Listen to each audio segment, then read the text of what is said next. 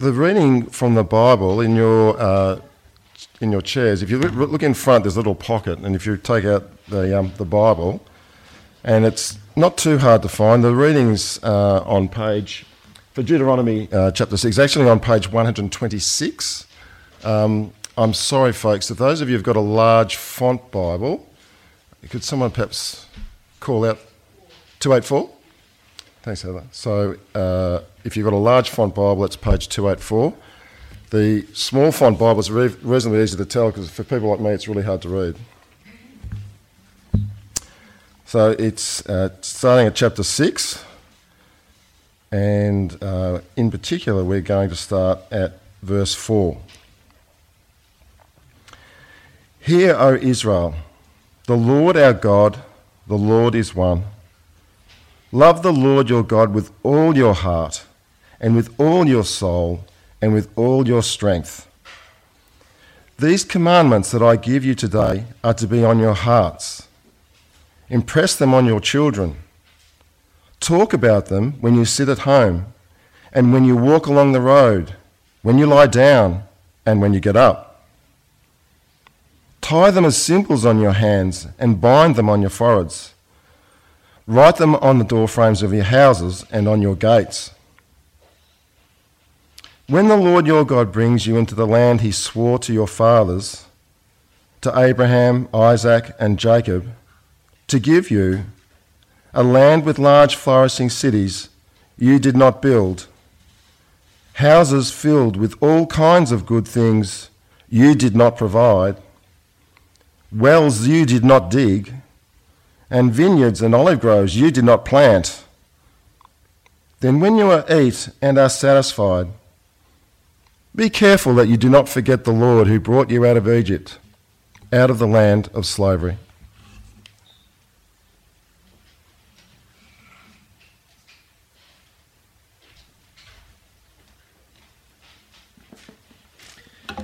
Good morning, everyone. My name's Clem, if I haven't met you before. So our second reading is Ephesians, which is on page 814 in the small Bibles, or 1820 in the big fat Bible, which I'm reading from. So about halfway through chapter 5 of Ephesians, we're starting at verse 21. So that's on 814 in the small Bibles, or 1820 in the big Bible. If anything in here is not immediately clear, then I'm sure Steve will clear it up in about 2 minutes' time. Ephesians 5, starting at verse 21. Submit to one another out of reverence for Christ. Wives, submit yourselves to your own husbands as you do to the Lord.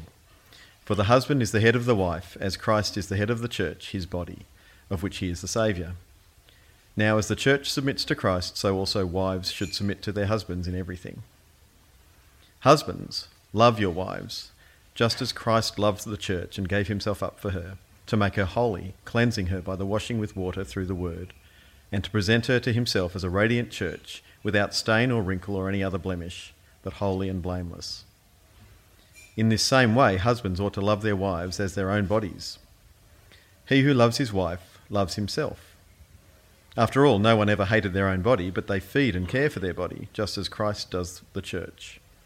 For we are members of his body. For this reason, a man will leave his father and mother and be united to his wife, and the two will become one flesh. This is a profound mystery, but I'm talking about Christ and the church. However, each one of you also must love his wife as he loves himself, and the wife must respect her husband. Children, obey your parents in the Lord, for this is right. Honour your father and mother, which is the first commandment, with a promise, so that it may go well with you and that you may enjoy long life on the earth. Fathers, do not exasperate your children. Instead, bring them up in the training and instruction of the Lord. This is the word of the Lord.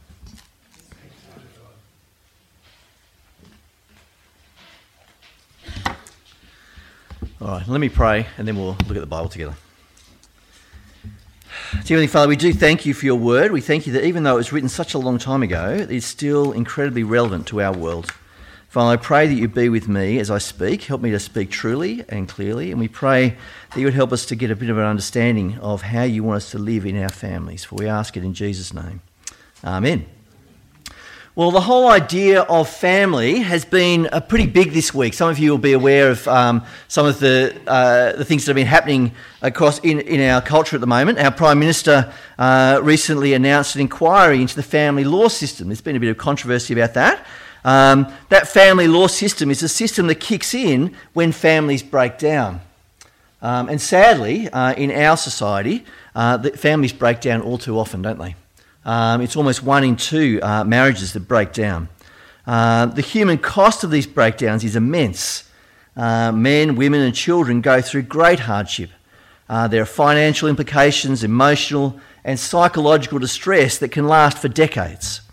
It can be so sad, so hard when families break down. A couple of weeks ago in church, we were looking at the book of 1 Peter, and Peter wrote this. He says, I urge you as strangers in the world to live such good lives among the people of the world that though they accuse you of doing wrong, they may see your good deeds and glorify God on the day he visits us. In other words, he says, I want you to live such good lives in the world that people, although they like to make up things about what the terrible things that Christians say and do, they'll see your life and they'll just have to give glory to God. One of the ways we saw that we could do that is in our families. Our families can and should be an amazing witness to our world. And actually can help the people see that the Christian worldview is not just an outdated and medieval kind of way of looking at the world, but can actually have tangible benefits for our society. I'm going to spend a little bit of time today thinking about the family and how living in a Christian family can actually, what it should actually look like. And as I say, it's an appropriate time for us to do that. We're celebrating 50 years of marriage for Bruce and Glennis, but also for a number of other people in the service. But also we're celebrating Toby's life and that he's being brought up in a family. And so we're going to be thinking a little bit about families. Obviously, the primary relationship in the family is that between a husband and wife, the marriage relationship. Now, 3 weeks ago in church, we looked in great detail about that.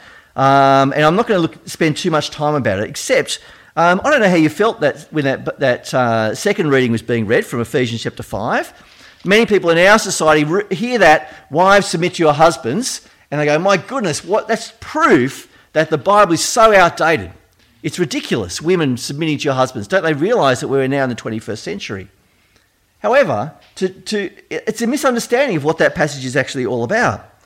The passage starts in verse 21 saying, submit to one another out of reverence for Christ. What Paul is painting for us there is a very radical, a very different picture of marriage. Our world's picture of marriage is the one that came across with Tom Cruise in that picture. Well, I can't remember what it's called now. Where he speaks to Renee Zellweger and says, you complete me. Remember that movie? What was it called? Jerry Maguire, that's right. It's blotted out of my memory for good reason. That idea of you complete me. Our world sees marriage and relationships really as a way of being completed. That the romantic movies all end with finding their true love, their true partner who's going to complete them somehow. And sadly, people go into marriage with this idea that marriage is about how you make me feel. And so I think one of the reasons so many marriages break down is because as soon as you stop making me feel that way, then obviously we've fallen out of love. And so therefore, I'll find someone else who completes me, who makes me feel that way. Our world's view of marriage is a very self-centered view that says, marriage is about how you make me feel or what you do for me. However, the Bible's picture of marriage is very different. Instead of being about what we can get, it's about what we can give.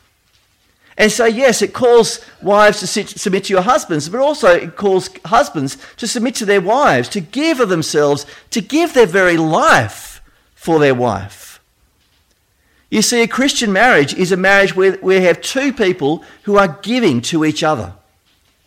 It's almost like a giving competition. No, I'm going to serve you. No, I'm going to serve you. No, I'm going to serve you. I want to look out for you. A Christian marriage is not out for what they can get, but for what they can give. That kind of a marriage where there are two people who are not so much concerned about getting what they want, but who are prepared to give to each other, that is a marriage that will last. Because even when you are cranky with each other, even when the romantic, warm, fuzzy feelings aren't there, the commitment is still there. The promise is still there.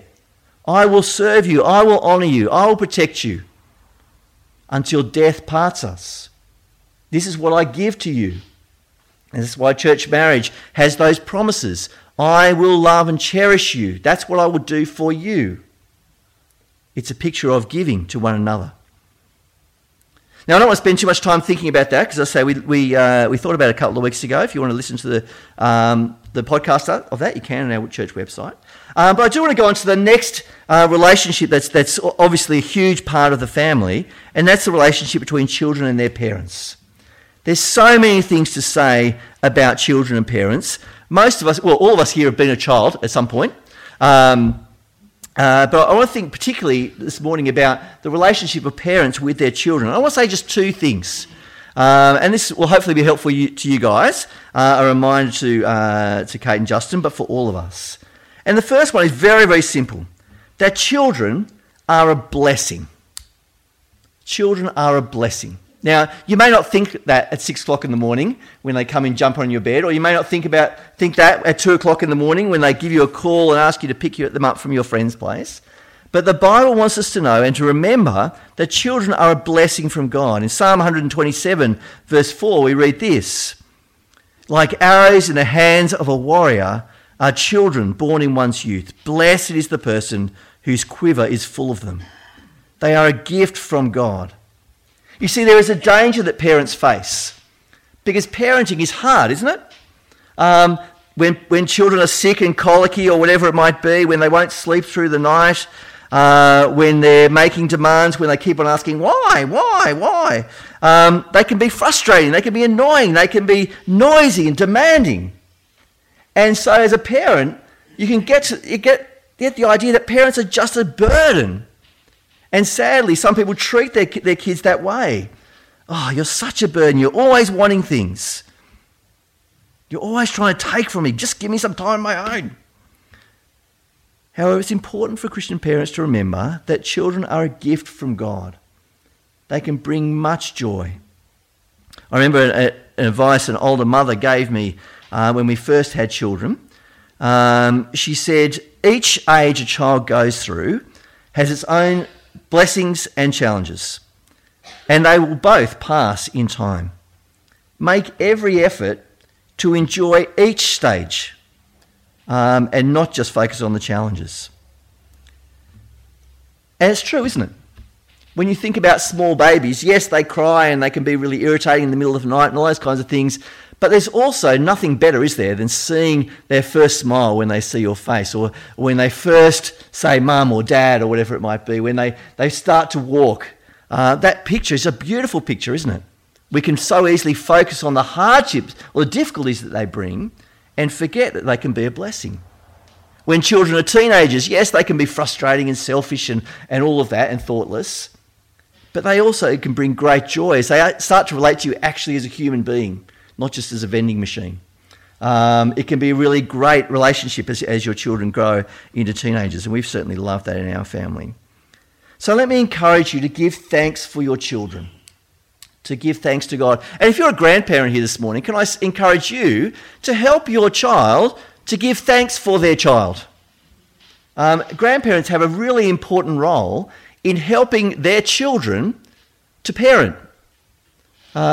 Just because you're not 100% responsible for them anymore, doesn't mean that you don't have a role to play. So I want to encourage any of the grandparents here to help in the parenting, the whole parenting of the grandchildren. To help your children see the blessings, to enjoy the good things. So don't just take them for the good times. Maybe come and help them in the difficult times, so that the parents are able to enjoy and to remember the blessing from God.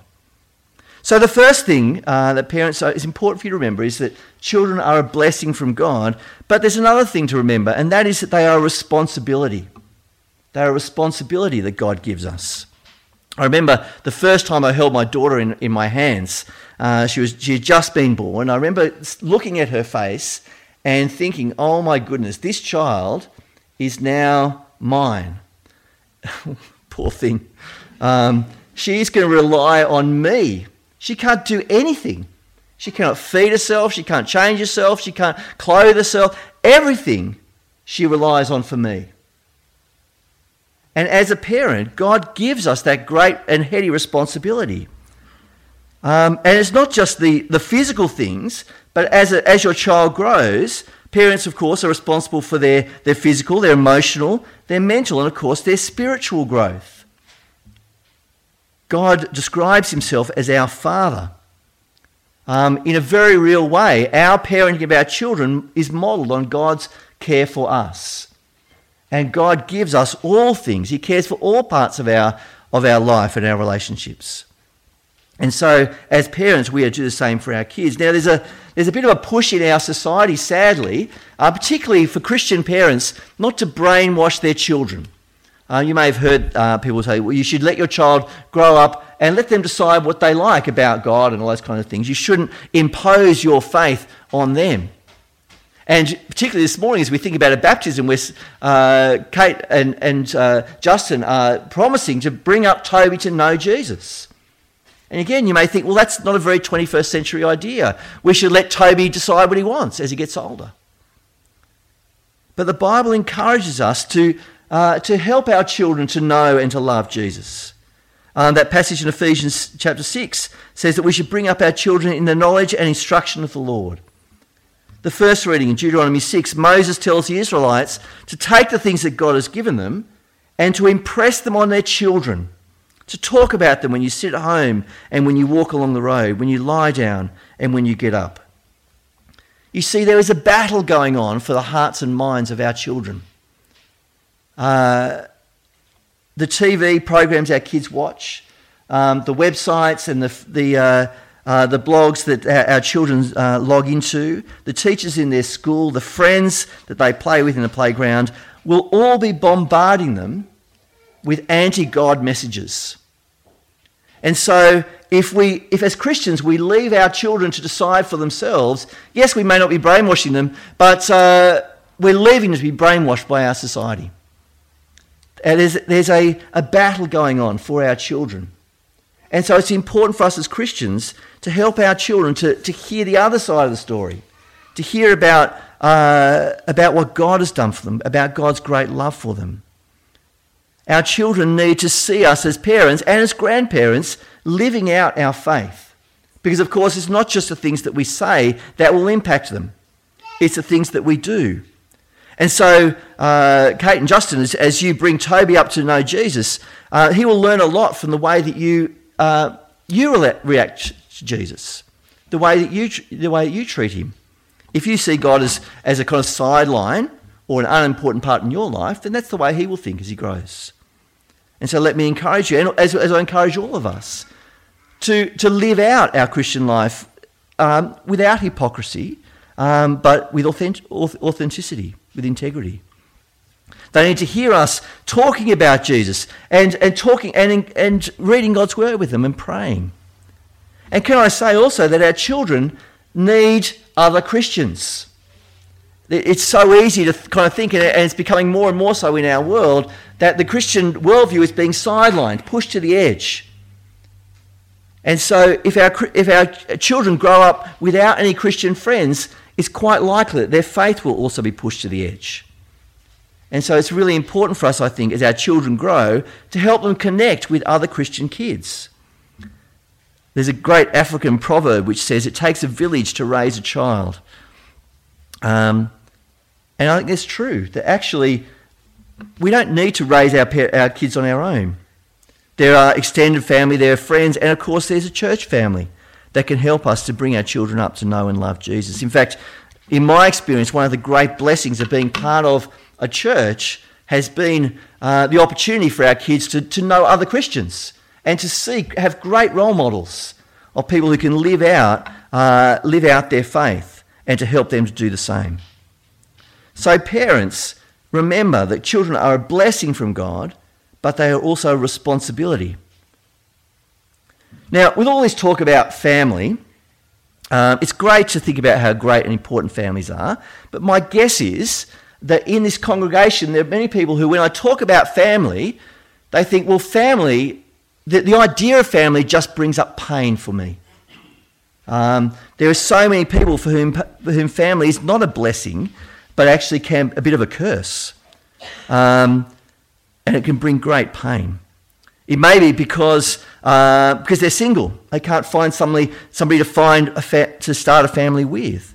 Or maybe because they've lost their family through divorce or through abuse or through mental illness or through death. There may be some here who aren't able to have children or whose children have run off the rails and have disowned them.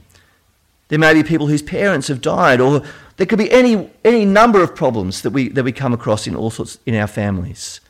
Families, I don't want to paint the picture that families are all rosy and skipping through the fields picking dandelions. Families can be difficult and they can cause much pain. And so what does the Bible say to them, to people who feel that way about their families? Now, I don't want to be trite and I don't want to minimise those very real problems, but it is important for us to remember that no matter who we are, no matter what family has meant to us, if we put our faith in Jesus, we are part of an amazing family. We are part of God's family. In Galatians 3 verse 26, Paul reminds us that we are all sons and daughters of God through faith in Christ Jesus. We are one, and we are heirs together of the promises of God. In Mark 3 verse 34, Jesus looks at the people standing around him and says, "Here are my mother, my brothers. Whoever does my will is my brother, my sister, my mother." If we follow and we trust in Jesus, we are part of God's family. Just imagine that for a moment. What it must be like for the creator of the universe to actually welcome us into his family. As we baptised Toby today, that's what we were symbolising. God's welcoming of him into his family, washing away all the things that separated him from God and welcoming him in. God will never abandon us. God will never abuse us. God will never leave us. God will never let us down. In Matthew 15 verse 7, he says, "There is more rejoicing in heaven over one sinner who repents than over 99 righteous people who don't need to repent." There's that beautiful picture in the parable that Jesus tells of the prodigal son, of as the son comes home, the father running and throwing his arms around his son and welcoming him home. And that's how God responds to us when we turn to him. He runs and throws his arms around us and welcomes us warmly into his family. You can be part of that family. And if you've never walked in the door of a church this morning, this may be the first time you've ever heard that God, the creator of the universe, wants you to be in his family. And if you've never heard that before, let me encourage you to come and ask me about that. I'll be very happy to talk to you about that. Or maybe come and talk to Mark and Michelle. They've got nothing else to do today. Come and talk to them about what Jesus means to them in their life. We are precious to God. And no matter what our family, past or present of life, we will always be precious to him. And because we are precious to him, we are also precious to each other. One of the key ways that the church can shine God's light in the world is through the love we share. Jesus said to his disciples, "A new command I give you, love one another. As I've loved you, so you must love one another. By this everyone will know that you are my disciples." The way we love each other here in this family will speak volumes to our world. And so it's really important for us to love each other, even when we're difficult, even when people do things and say things that irritate us. And particularly we need to look out for and care for each other. We need to care for the young parents as they're dealing with their children, the difficulties. We need to take special care of the singles amongst us. We need to take care for those who are divorced, for those who have been widowed, for those who have suffered abuse or domestic violence, for those who have suffered from mental illness. We need to care for those whose families live overseas. and aren't able to support them. We need to care for all people, no matter what stage or situation of life they're in, just as much as we care for the beautiful nuclear family units within our church. When God created Adam and Eve in the Garden of Eden, he looked at Adam and he said, "It's not good for him to be alone." So he created the family. Family is a great blessing from God that we should cherish and that we should support. But of course, it's not just our physical family that God calls us to look out for, but for our spiritual one. And so I want to encourage you this morning to be part of this family, to integrate yourself with this family, to show great love and care. And if you're a visitor here this morning, we want you to know how welcome you are. It's great to have you here. We encourage you to stay behind. I think there's some morning tea afterwards. I know there's a do-on next door after that, but I encourage you to stay and join us for a cup of tea after the service. We want to welcome you into our church, and if you live close by, we'd be more than happy to see you again. We'd love to, in fact, to welcome you into our family. How about I pray that God would help our church family and all of our families to honour and glorify him. Let me pray. Dear Heavenly Father, we want to thank you so much for the gift of the family. It is a great blessing from you. But Lord, we know that sometimes family can be difficult. We pray for those known to us for whom family is a cause of pain. Father, we pray that you would encourage those whose family is broken down. We pray for those who are lonely, who don't have a family. Father, we pray that as your family, that we might welcome all people in, that all those who suffer in any way might find their hope and their salvation in you. We pray particularly again for Kate and Justin and Toby. We ask, Lord, that small family might grow to live a life that is honouring to you, that accepts and is welcomed into your family and lives out their faith in you to the end of their days. Lord, thank you for this morning. We pray that you would encourage and strengthen us as your people. In Jesus' name, amen.